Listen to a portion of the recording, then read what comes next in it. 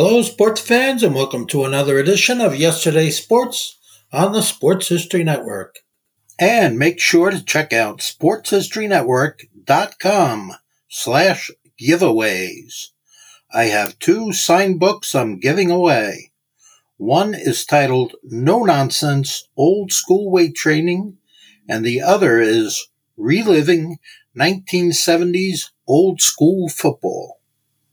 This podcast is part of the Sports History Network, your headquarters for the yesteryear of your favorite sport. You can learn more at sportshistorynetwork.com. Hello, sports fans, and welcome to another edition of Yesterday's Sports on the Sports History Network.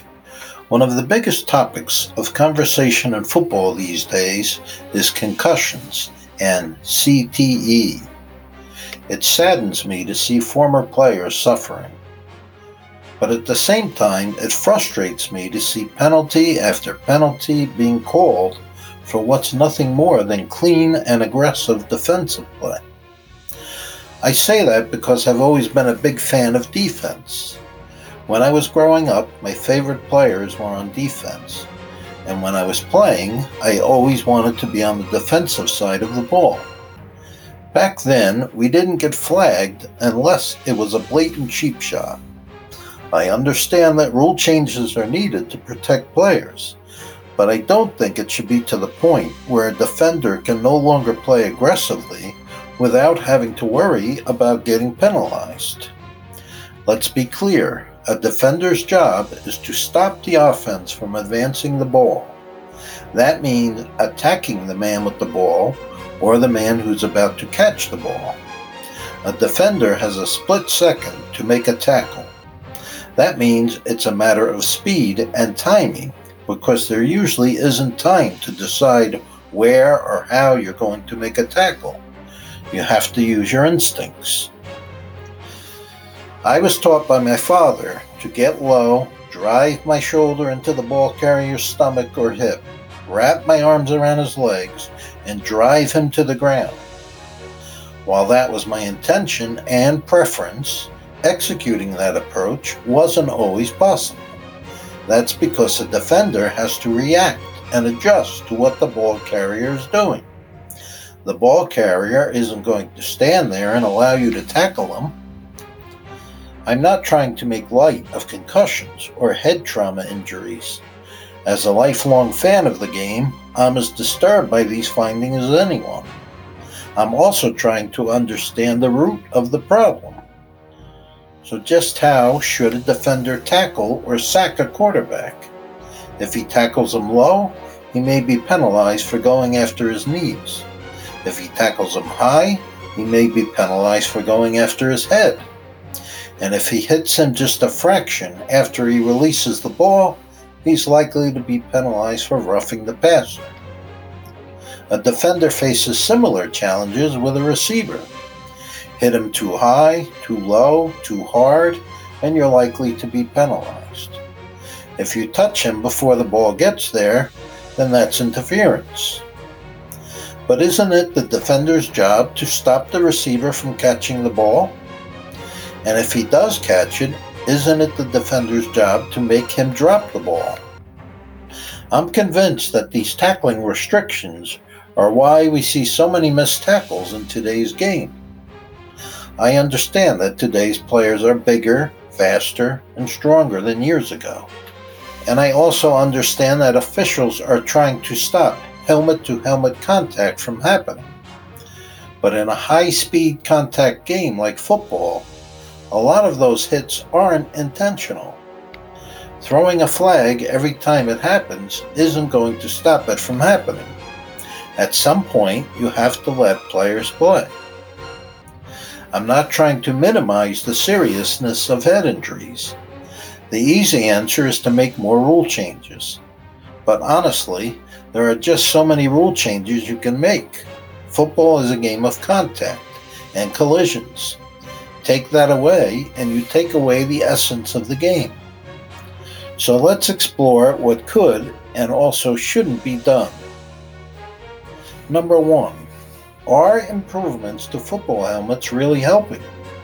Adding padding and increasing the thickness of the shell also increases helmet weight. Heavier helmets make for better battering rams.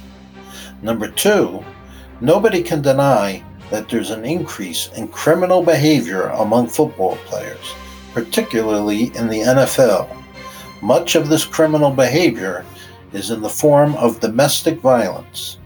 The NFL needs to take a tougher stance on this. If a player is found guilty of domestic violence or any other type of off-field violence that's not in self-defense, he should be suspended for a full season. A second offense should be a lifetime suspension. What does this have to do with concussions?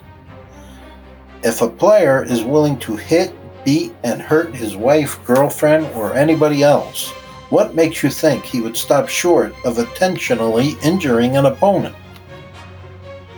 Number 3, stricter testing and suspensions are needed for steroid use.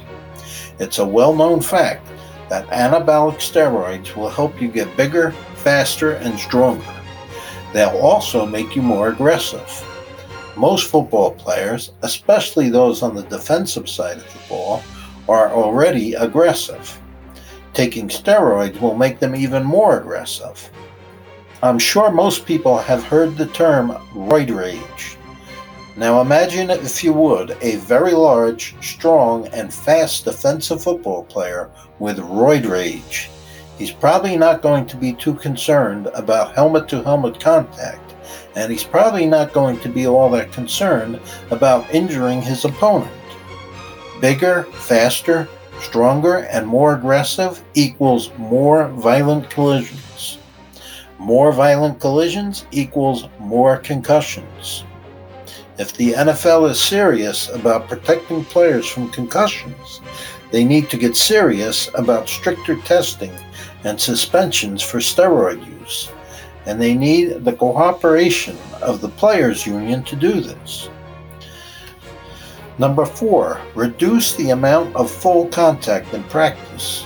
Most NFL, college, high school, and youth football leagues have already done this, but some suggest taking it a step further. I recently read an article about eliminating full contact in practice altogether. The Ivy League has done that. The league is using robots and tackling dummies to simulate the moves of offensive players. At first, I scoffed at the idea, as did many coaches and players, but it has paid off in the win and loss category. When you really start to think about it, it's not a bad idea. Most players at the college and NFL level already know how to tackle. Aren't they already taking too many hits in games? Do they really need to take more hits in practice?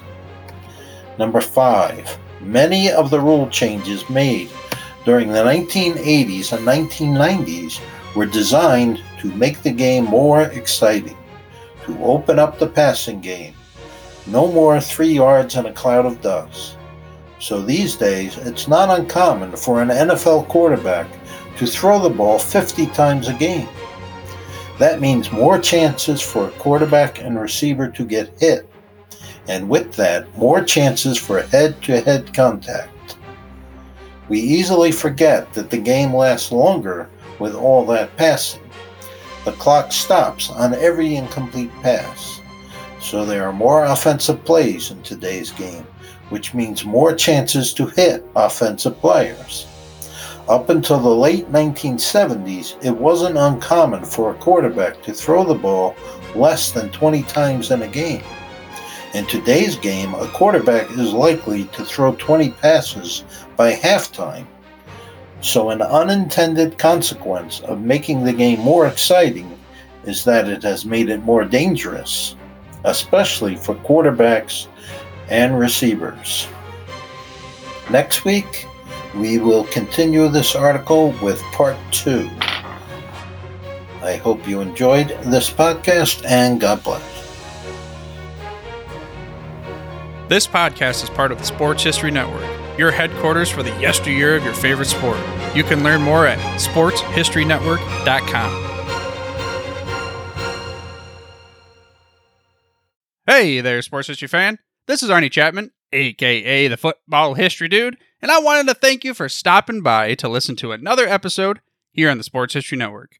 Our podcasters are passionate about uncovering and sharing sports stories from yesteryear. And if you didn't know it already, we have over 30 shows across the network covering all sorts of sports history topics. In fact, here's a glimpse into one of our awesome podcasts here on the network. Hello, football friends. This is Darren Hayes of the Pigskin Dispatch podcast, and I'd like to invite you to the portal of positive football history, Pigskin Dispatch and pigskindispatch.com. We talk about everything that centers around the game of American football, expert discussions, the origins of the games, the great players, teams, and coaches, and more, and some great guests and insights from experts. We have new episodes 3 to 4 times a week, and you can find us on sportshistorynetwork.com, pigskindispatch.com, or your favorite podcast provider. How about that? I bet you're super hyped to go listen to that new podcast, right? Well, to learn about this show and all the other podcasts on the network, head over to sportshistorynetwork.com/podcasts. Again, that's sportshistorynetwork.com/podcasts. Head over there today to find your next favorite sports history podcast.